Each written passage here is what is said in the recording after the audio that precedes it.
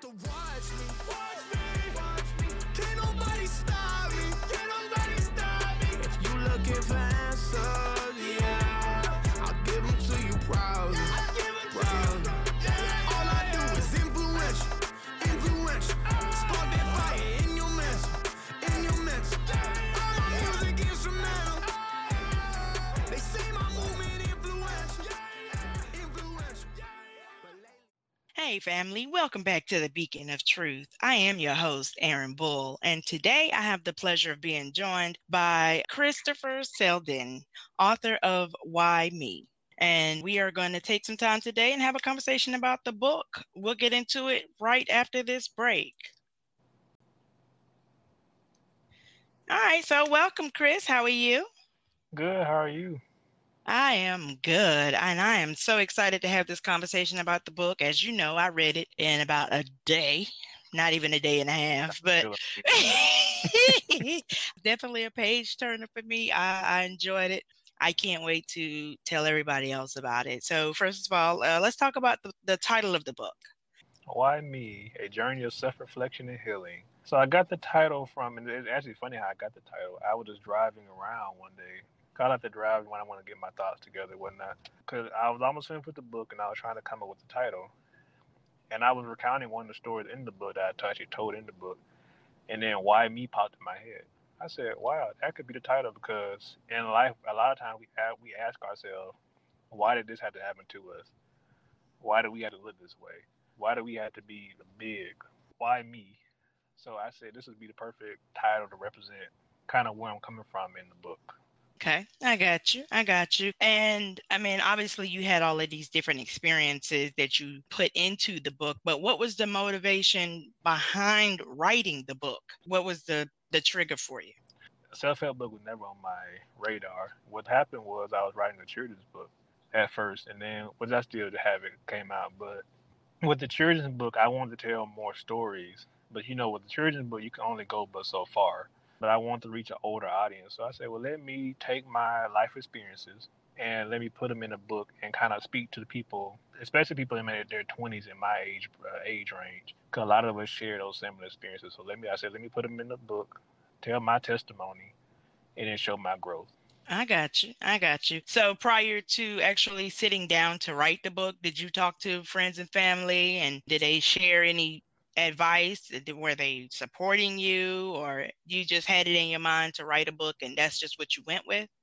Yeah, I just literally had in my mind to write a book. I didn't tell anybody. I didn't read any self-help books prior to writing mine. I wanted mine to be as organic and authentic as possible for me. So I didn't want to get any ideas from anybody else. I didn't tell anybody. Well, I take it back. I told two friends of mine that I was going to write a book, the self-help book. But other than that, I didn't tell anybody until the day it was out. And they were like, oh, you're writing a book? You didn't tell us? He didn't tell nobody.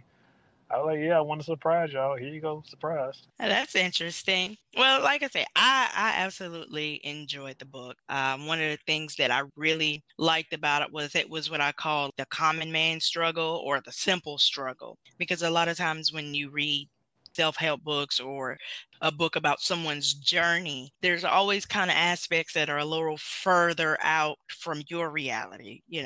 Most of them involve being molested or some kind of abuse or just a general, traumatic experience, maybe a traumatic upbringing or drugs, alcohol, things like that. And pretty much like none of those things really exist in the book. And that's not a knock on any of those, writers that write those kind of books or stories because they're needed. They are stories for a lot of people, but I don't think that we have enough of the common man struggle. Because like when I was reading this book, because I've had basically, I guess, a simple life, but you have struggles. Everybody has struggles.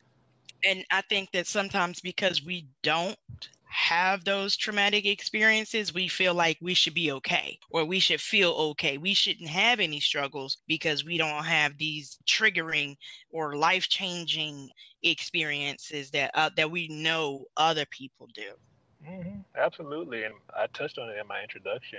My quote unquote little problems and little struggles were small compared to people who out there who, who probably were hooked on drugs, molested, raped, etc. And I had to learn, especially about through me writing this book, that my struggle, whether big or small, is still a struggle and it's still affecting my life. A lot of the ways I acted and decisions I made. And I think that another thing about the book that I really appreciated was it was from a man's perspective. So it was interesting to see that men have some of the same complexes or issues that we as women have. Because, we're women.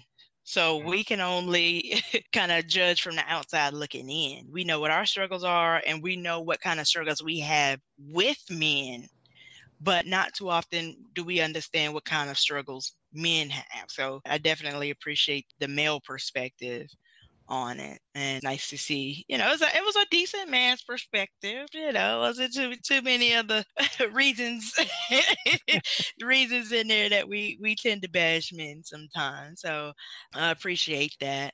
Also, I know it's June now, but May was Mental Health Awareness Month. I'm sure you're aware of that. So the timing is still relative. I think it's a relative book, period. And then especially because the focus is on Black people and Black men, or especially Black men right now. Mm-hmm. And I think that your book allows men to open that door that just traditional masculinity says you have to keep closed. Yes, absolutely.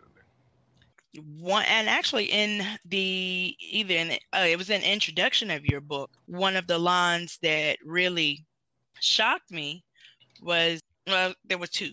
Number one, you said, as men, especially Black men, we are taught that being vulnerable is a sign of weakness. And I think that that's something that we all know, but we don't really address it.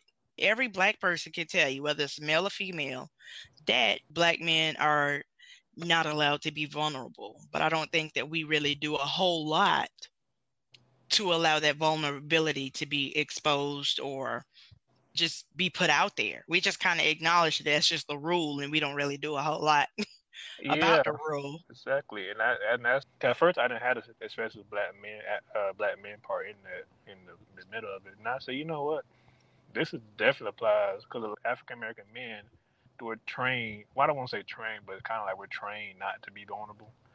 Mm-hmm. We're trained not to show emotions because we're looked at as weak. We don't, or we're being women. Or actually, I can't curse on here, but the female curse word for women. That's Mm-hmm. how we will be looked at if we become vulnerable. Because we're always supposed to, people supposed to look up to us for strength and admiration. To move through life. So how does it look, for a man, to cry, to show some kind of stress in their life? So, and like you said, it's we all know it, or we know that's kind of like the thing, but we don't address it. So I totally agree with you on 100%, 1,000%. Well, I guess before we get into the book, let's see, let's cover just the book in itself. Because I don't want to dive too far because I definitely want people to be encouraged to read it. I highly recommend it. It's in my cart on Amazon. I'm just waiting to get a couple dollars to purchase it. But yes, it's saved. So obviously the overall theme of it is just, a journey through your life, which I was actually amazed at how much you remember from childhood. Although granted now, I'm a little bit older than you, so your childhood was definitely a little bit closer to you than my childhood is. But even when I was 25, I don't think that I would have that kind of memory retention. I was shocked that like you in like what, third grade, having reflecting on being in third grade, middle school. But I guess that was only like 8 years ago. So I wish it would, though. I'll still be young. First of all, sir, you're 25, so you Oh, still yeah. young. You still young, because I'm a few years older than you. So we're not. No. You can't be old because I'm not old. I won't say I'm old because I'm still 26. Because when I get 36, I'm wish I was 26. So I say I'm still young. Nah, I'm gonna tell you. Once you get over 30, you really start to get comfortable with your age.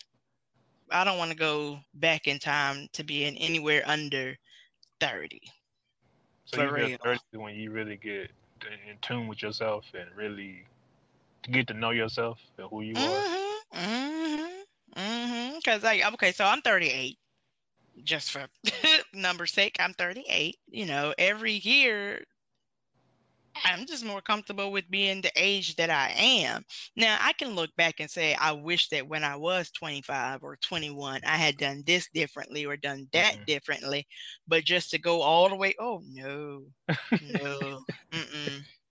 Because your mindset is so different. I mean, it's a difference between, obviously being under 18. It's a difference between being 18, 21, 25, 30, 35. Those are all great, like mind-shifting milestones. Yeah. So wait till you get there. Wait till you get there. You're going to get there and think, oh, yeah, that girl I talked about my book 30 years ago, she was right. Then when you get older, you post. I can't say everybody. You're supposed to get wise and act different, but everybody don't have a similar mindset. So Yes, yes, yes. So one of the things that I did notice throughout the whole book is that while you acknowledge that you're an African American man, it seems like your whole life has been Black. Have you had any mixed racial experiences? Because I mean, you grew up in what, Stone Mountain area? Mableton, Georgia. Well, I live in Stone Mountain now, but I grew up in Mableton, Georgia, and I don't know if y'all are familiar with that. That's by six. Well, for those of y'all that live in Atlanta, that's by Six Flags over Georgia. It's like literally, I want to say 10 minutes from Six Flags. Yeah, I know Pretty, exactly where pretty that mixed. is. It's a pretty mixed community: white, Black, Asian, Hispanic, predominantly white, but everything. Okay. So basically, you started the story here in Stone Mountain, which we know it ain't no white people over there unless they own the mountain. But okay, so I was just wondering about that because obviously your schooling was Black, and then you went to, was it Georgia Perimeter? I went to elementary and middle school in Marietta City School District, which is in Cobb County. Well, it's like Okay. it's like a separate school, kind of like how Decatur City schools and the Cobb County schools are separate. It's how Marietta City and Cobb County schools are. Then I went to high school in DeKalb, which was Redan High School, and I graduated from there. Then when I first started college, I went to Georgia Perimeter College, which is in Clarkston, Georgia, 2-year institution. Now I'm in Georgia State downtown. Okay, and we know that's mixed. Okay. Yeah. All right. That was just one thing that you never really touched on, was like interracial experiences, not just like from a dating, but just interracial reactions and whatnot. So I was just curious about that. I've been around I would say pretty much every different race and nationality, I want to say, give or take a few. Okay. So also in the book, you talked about, you went to a therapist. Are you still going to the therapist? Yes, I am still in therapy. I started therapy in January of this year. Yep, and I'm still actually I got a session Sunday. So yeah. Oh, so you, okay. I'm very actually still in therapy. And so what was the turning point for you to decide that you needed to see a therapist? Well, it was two things. I have a friend, her name's Kiana, which I mentioned her in the book, and she's one of my best friends. We always have these conversations. She calls them our golden conversations. And we talk about life, whether where we are in life or life in general, past experiences, politics, whatever. And during the midst of one of those conversations, she mentioned her need. Well, we were talking about past experience at this particular time, and she mentioned her need to go to therapy. And when she said it, I was like, because I thought about therapy. I was like, that really worked for me, but I encouraged her to do it. So after that, I kind of got in a real dark space. It was like really dark, and I speak on my suicide chapter.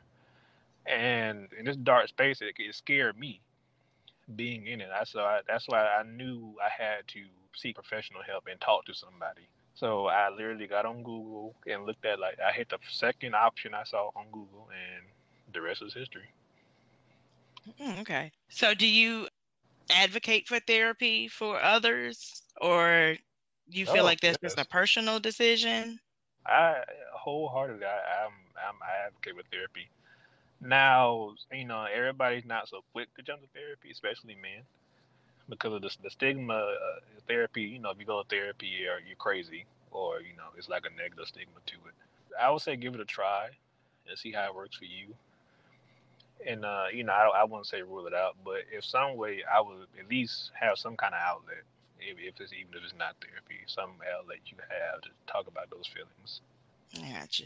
It's not just a man thing, it's a black thing too, Yeah, because yeah, I can honestly say that I have seen an uptick in black mental health awareness, as well as, people talking about there are black people coming forth with their own experiences with therapy and kind of advocating that, like, hey, you don't have to be on medication or on the edge to seek therapy, which now kind of contradicting myself because I personally have not sought therapy, but if given the opportunity to, I would. I really think that black people need therapy yeah, because, I yeah, mean, you get PTSD just from being black, especially in this day and age. And as great as our best friends are, no matter how great their shoulder is, they're not professionals and they're also going through the same struggle. So, it's kind of like the blind leading the blind. yeah, So, absolutely. And then especially people that are really in that real heavy Christian upbringing. A lot of time that's definitely therapy definitely looked down upon in the Christian community. Okay, they feel like yeah. why go to therapy when you can go talk to God. And not saying God because I'm a Christian as well, so I do pray and whatnot. But I feel like God puts people on earth as well to physically be here in front of you and talk to you. So you get your mental healing through therapy, your spiritual work and whatnot to God. I got you. I got you.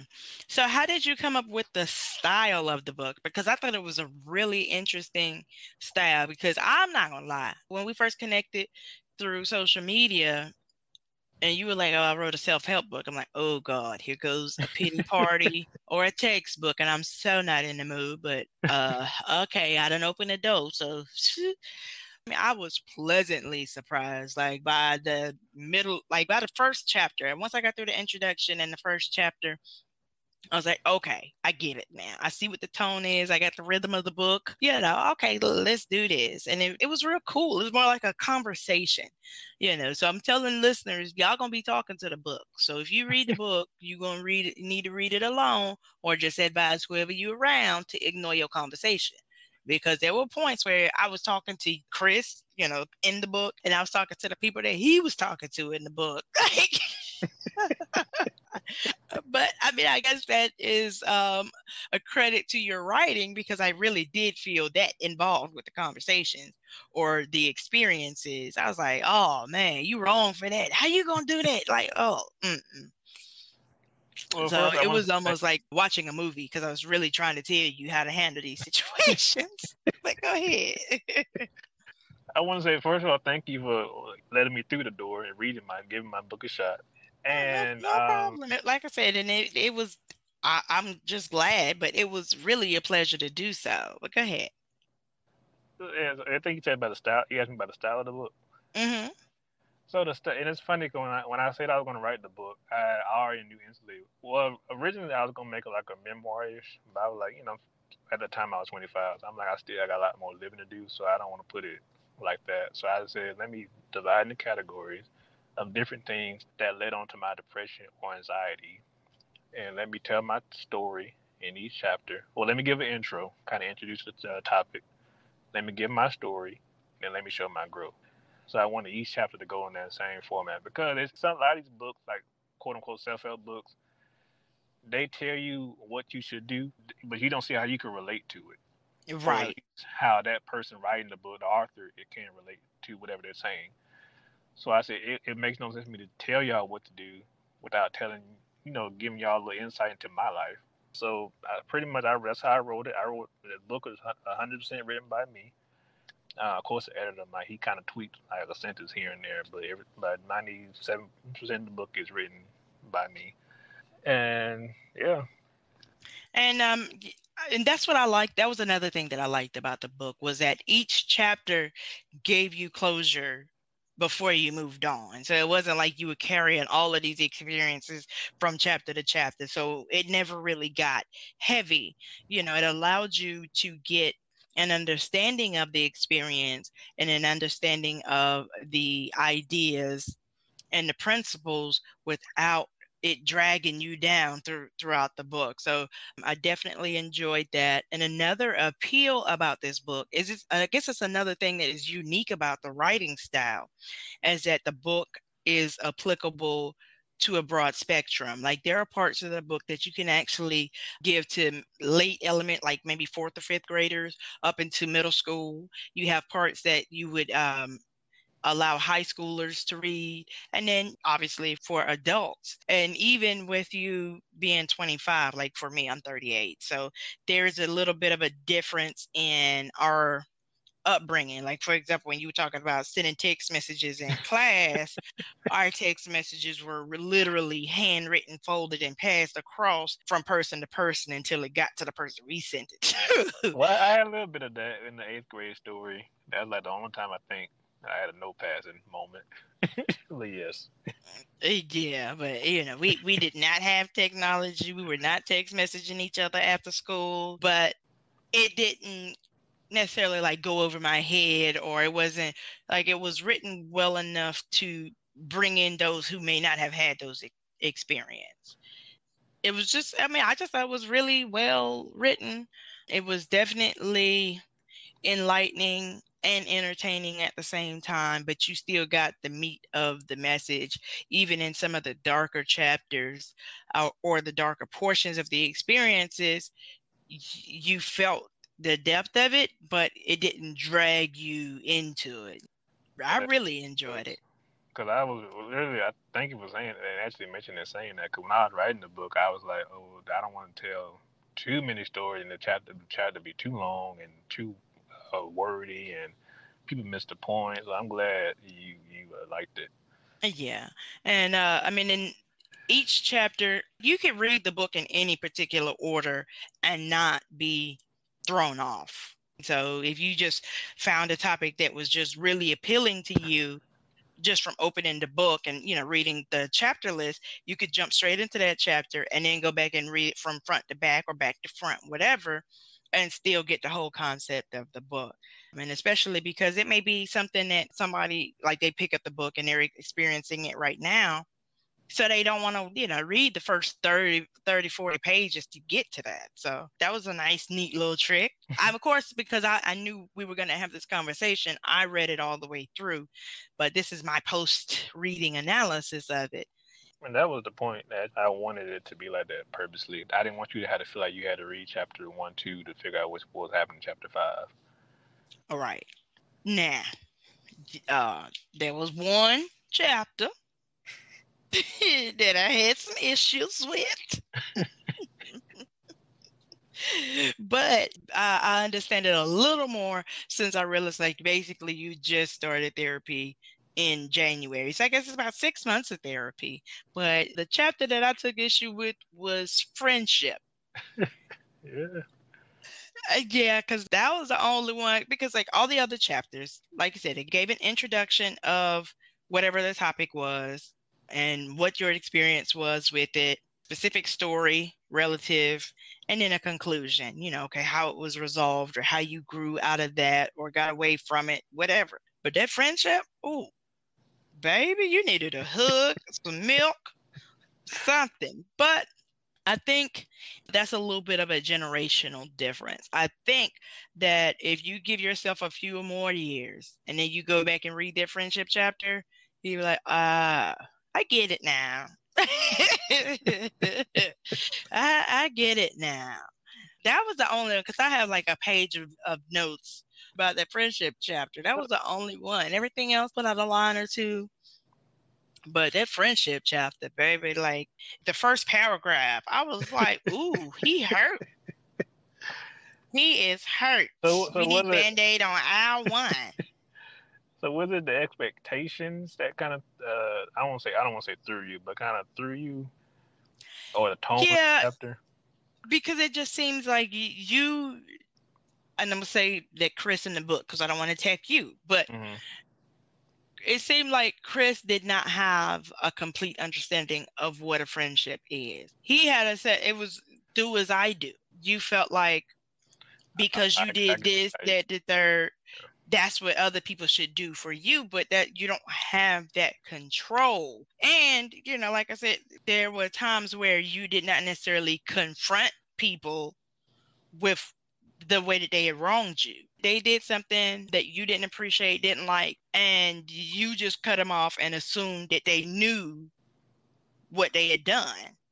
And some people do operate like that. But when, they're calling you friends or you call them friends, generally now, people make mistakes or hurt your feelings unknowingly or accidentally. You know what I'm saying? It's not because you're Chris that they do you like this. It may be just a continuation of how they were raised or how their friends do or how their circles do.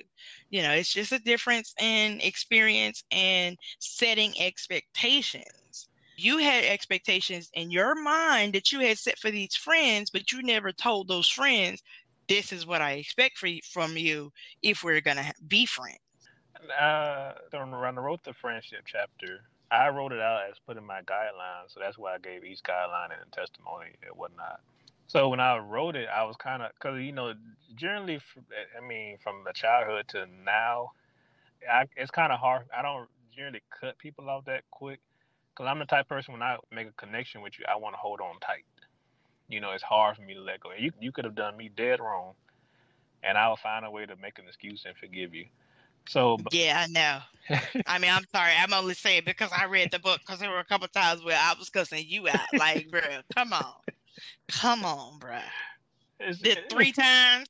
yeah. Like, this is not baseball. But I didn't see it. You're blind to it initially until you really think about, on your own. Like, for example, I've told a story about, a friend would hit me up for money. He would never reach out to me, even just a simple, hey, how you doing? And make sure I'm still breathing. The only time he would hit me up was, if he wanted money. I mean, foolishly, I would do it. You think, oh, that's my homeboy, let me, just help him out. Until, first of all, when they ain't paying money back, that's a big no-no for me, number one. But then, yeah. it kind of like, it's not even so much that you're not paying me back, but it's like, when you only reach out to me first when you want money. Now then, it's like, well, damn, like you only reach out to me when you want something. That's a problem to me. Cause now I feel like you're where you are, where he was, but now I feel like you're using me or taking advantage of my niceness of our friendship. Yeah. I mean, and I didn't have any issues with that part of it. But again, it was just your lack of communication with some of the people that you were calling friends. You know what I mean? Like I said, you would always just take it to heart, like they were setting out to hurt you. And in reality, from what I read, it didn't seem like they had any idea. Because I mean, like, that's a more obvious one. Like one about the guy that was just always borrowing money. That's a little more obvious. Like there was where you were talking about you felt some type of way because you supported your friends' businesses, but they didn't support yours. But there's a difference between friendship and business. And just because we're friends doesn't mean that I'm obligated to support your business if it does not interest me or appeal to me, or may not be able to do it financially.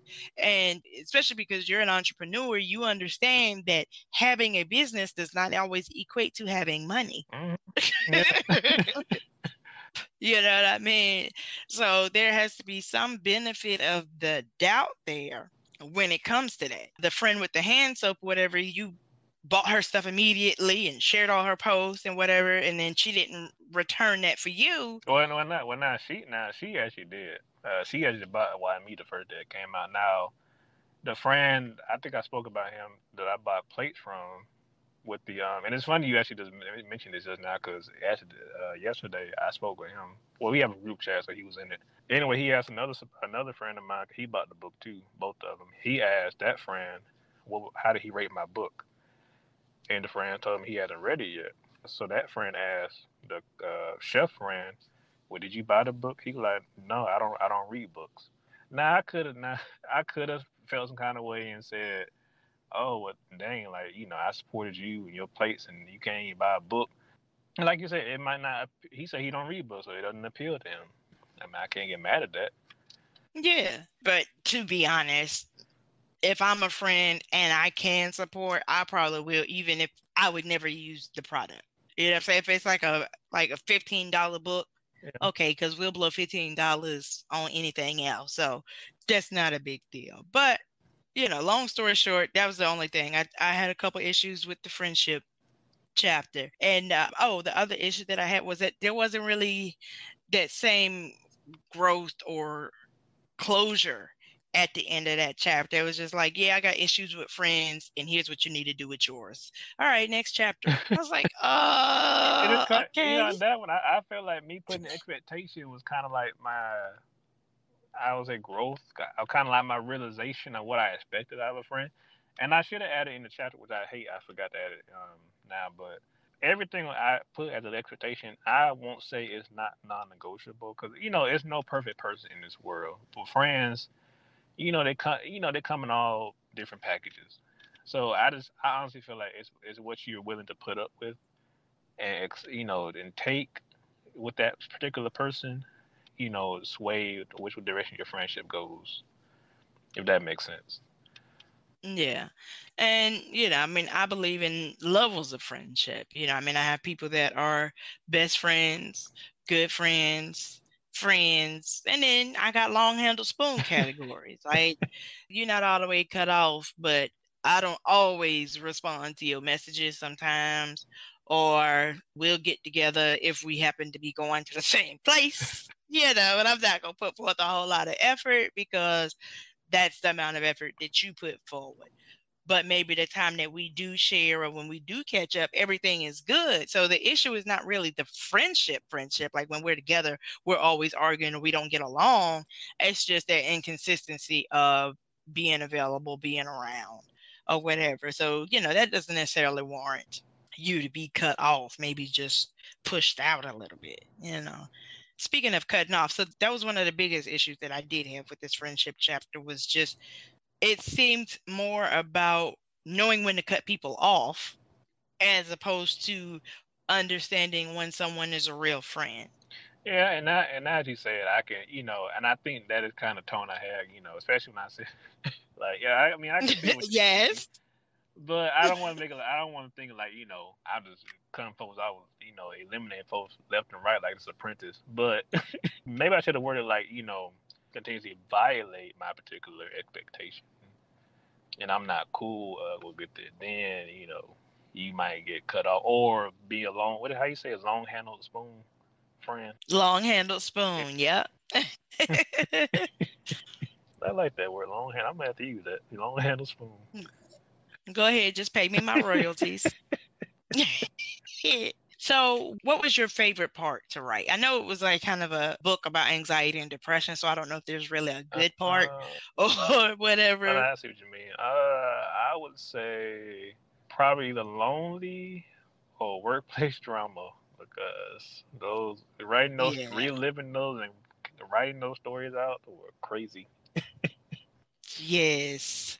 So while you talking about lonely, my favorite line from that chapter is the only thing left that I could do was get a hug from a girl and touch her backside. Yeah. You speaking that? You speaking? Oh, I think I'm in 10th grade then. 10th grade, Chris. Yes. I was like, oh, Paul Tink Tink. Like, That's on my mind, because for those of y'all that listen to this podcast, in the book I spoke about a girl I liked, and at the time, how the high school boys, they hound you about, yeah, you having sex, kiss the girl, etc. So when they were naming things, I didn't, I had never had sex at the time. I had never kissed. Well, I kissed a girl like when I was 10 years old, but I had never touched a girl's butt, to even hug the girl. So I was like, well, I knew having sex was off the list. I couldn't do that at the time. So I said, well, let me just get a hug and touch a girl's butt. And she gave that was the opportunity. And I was laughing, and then like I was laughing at just that whole chapter. And I know that it's so sad because it's called Lonely, but it was just hilarious to me. I'm so sorry. I was like, and then you really set out like the whole process. Like, okay, so I noticed this about her. She was hugging this guy, whatever. Here's my chance. It's like double dutch or something. I had to get a plan to go in there and do it. I had to be strategic. No, I was rooting you on. I was like, go Chris, go Chris, go Chris. You can do it. Yeah. I had to get a plan. I couldn't just go in there freelancing. So, what was the hardest chapter for you to recount? This is a toss up between ugly and lonely. Yeah, probably ugly and lonely. Those probably the two I didn't like writing. Yeah, probably ugly over more so than lonely. I got you. All right, so there were 3 key lines that I wanted to discuss. The other one was the line that was actually in your introduction, and I think you also put it in your suicide chapter.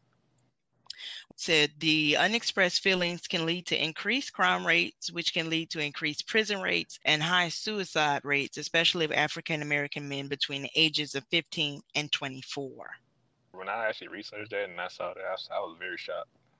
And where did you get that from? Or how did you?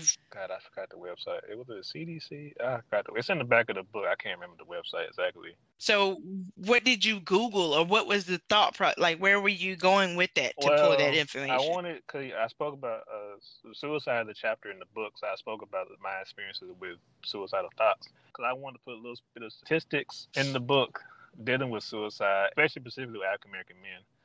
So I typed in African American men suicide rates, and that was one of the links that popped up. And to see men that young, 15 to 24, considering suicide or actually going through with it, it shocks me. Because I was like, wow, that could have really been me. And I was younger than that, having suicidal feelings and thoughts. And let's see, the other line. As humans, we always compare what we perceive as the worst part of ourselves to the best of what we presume about others. That was deep. I was like, that's true. Because, normally when we do a comparison, it's not an apples to apples comparison, even though we feel like it is. But, looking back at it, it's really not. Mm-hmm. Because what we're looking at in that other person is definitely what we feel is a flaw for ourselves. Mm-hmm. Absolutely. And it's funny because I recorded a video from my YouTube channel doing a Q&A, and my friend who shot the video, who's my videographer, he pointed that same exact quote out. He said it struck out to him. And I was like, absolutely, because when you look at, I was like, for example, I'll just use me with my interaction with women. I haven't been the most successful when it came to my interaction with women. But when I would look at my friends, guy friends, see how they can pull these women quickly or what I perceive to be quickly, then I was like, well, dang, what's wrong with me that I can't do it? But little did I, I don't know necessarily how many no's they could have got opposed to the yeses. I'm assuming because I'm looking, what I see is that success for them and failure for me.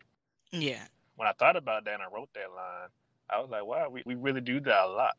And we don't know what the other person has went through in their life or journey, but we're comparing ourselves to that person. All right, because it's like, we always just see the outcomes of it. You never know what the inputs were, all the different things that they had to do to achieve whatever the outcome is, whether it's getting girls or getting a job or whatever. Mm-hmm. We see, exactly. We see the outcome, but we don't know what the input or what happened before the outcome came to be. And the last line is from validation. While validation is affirming and positive, it becomes problematic when you look for others' opinions to give purpose to your life. I was like, facts. Okay.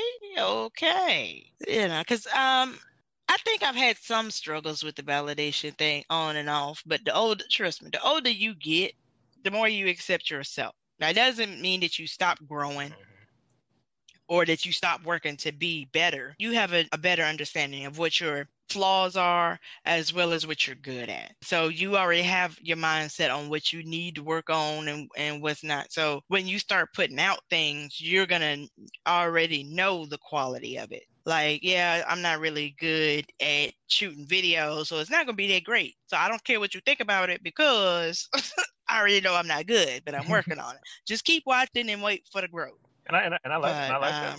That's the mindset you have to have. In the chapter, validation chapter, I speak on, I was like a validation junkie. Like I needed that approval from other people around me to make myself feel worthy or like I was worth something. If somebody said, like for example, I mentioned the words "I'm proud of you." No, I didn't really hear those words growing up. I've heard like, "Oh, good job, Chris," or "Great job," but to me, "I'm proud of you" meant that's like the top. Somebody noticed me first of all, and then it's like what you did was worthy and outstanding. For somebody to say, "I'm proud of you." right. And I was so upset with you for not taking that SAT.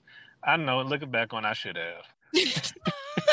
I was so upset. Like, just because, like, they said, good job, this is great, but they didn't say they were proud of you. But So it's you were also like, like the reaction I didn't get from the family. I was two people said good job, but everybody was like, oh, that's cool. So it wasn't like that. So I feel like if it wasn't, and for the people listening, in the book I kind of gave one example of validation. I spoke of how in 7th grade I was eligible to take the SAT, and I didn't take it because I didn't get the interaction or the validation from my family that I wanted. Looking back on, I wish I would have. To at least gave it a shot. yeah, you could have been Martin Luther King. You could have been graduating from Morehouse at 15. I was kick. When I was writing, I was like, what were you thinking? You should have really at least gave it a shot and see how you did. Right. Because you had the grades. They gave you the little group party, all of y'all that was in the Mm-hmm. top percentile of ITBS scores, which, ooh, child, you brought back some awful memories. I remember that ITBS testing because it lasted like a week, Mm-hmm. and that's all you did. And you Mm-hmm. did a different portion each day. I was like, oh my God. Then you had to wait months. Like you said, you had to wait months for it to come back just to find out if you got to take it again, which thank God I never did. But oh, as soon as you say ITBS, I remember them Trust me, scantrons. Like, I don't oh miss them my God. standardized testing. Even though I kind of sort of do got to take them in school, but they not to that extent. Like when you Right. school. But all right, I think we pretty much covered it all. To all of the listeners, again, I highly recommend this book. It was a breeze for me. How Did many you tell pages? me? Did you tell me your favorite chapter? I don't remember. Let me see. Well, I'm weird. So like the weight, or like most shock at least. because like the weight chapter, because it's like okay, this is the thing with it that makes it difficult to say what was my favorite chapters because it's about anxiety and depression. Mm-hmm. But the book is entertaining. So my least favorite was probably the workplace drama, only because, and it wasn't anything about that you wrote or the situation. I just hate drama. Mm-hmm. I was just like, oh God, I couldn't even work there. I couldn't do that. Yeah, like how did you Oh, last that long? I promise you right But now, I ask myself the same question. What were you thinking? and then like in the weight chapter, might have been my favorite because it was just interesting or entertaining. You know what I'm saying? Like because you had all these different situations, and then you were scared to get on the scale, and I was like, are you just it's just a number. It's just go to the doctor because the thing that threw me about it was you were concerned about getting diabetes, Mm-hmm. but you didn't want to go to the nurse or to the doctors for the physical because of the weight part of it. Like they kind of go together, Chris. Yeah, and You then because I've pretty much been big pretty much since elementary school, or at least bigger than my classmates. I've always been self-conscious of my body, so scale is like my enemy, and I still hate it, but especially at that time, it was my enemy. I did not want to see that number because I felt like at first it heightened my own insecurities of my weight. It's like then you got in your mind that I need to do something, but then you don't have the motivation to do it. If that makes sense. yeah. I mean, and I guess I say it's just a number because you already know that you're big. At this time anyway, you knew that you were big. You knew that you were overweight. So the number wasn't going to tell you anything that you didn't already know. And that's how I felt about the doctor. I was like, when they tell you about your BMI, body mass index, it's like, oh, it's high. Well, I know I'm fat, so I didn't want to go and hear more and what I already know. So that's why I kind of avoided the doctor for I can't remember how many years I said. I think 3 4 years. I said I didn't go, Mm-hmm. and then finally I just decided that well I want to get a book away. I want you all to read it. But yeah, I avoided doctor for 3 4 years because I didn't want to hear I'm fat. But nevertheless, glad you made it out of all of that. So, just in closing, the book was a really, really good read. I think that it would appeal to a variety of readers, those that are avid readers and those that have not read a book in a while. I think that it'll appeal to both. That was one of the things that I like most about it. It's definitely an easy read. There was only one word that I had to look up, which was nadir. And I was like, that all I know is Spanish, and that's to swim. But I was like, well, what does that mean? So I did have to look that word up, but everything else it's really like a conversation. So as you read it, it's almost like you sitting down with friends going over the day. Each chapter is like a day or an experience or something like that. So it makes you feel included, like you're part of the story. Put it like this. I didn't even get the book. He sent me a digital copy. He actually sent me the manuscript. So I sat at my computer and read this book in literally 4 to 5 hours, if that. And that's along with eating, taking a couple breaks or something like that. So it was that easy and that pleasurable to read. Man, So I highly recommend it. well, it's like it's not a it's an ugly version of the book as far putting it nicely crushed together, formatted.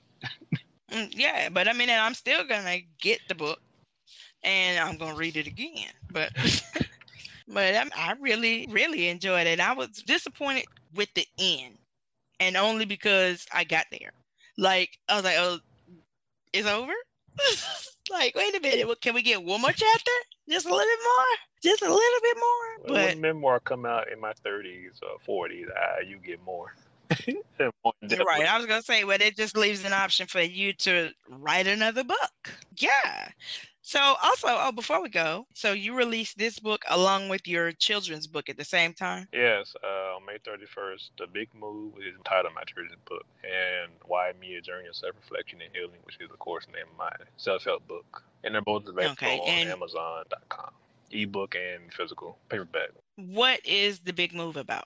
The Big Move is about a boy. And he has to move from L.A. to Atlanta because his mother has given a job promotion. So and he has to kind of adjust to life within a new city, new community. He has to leave behind his friends in L.A. So it's kind of just showing him going through the motions of being a newbie in a new town.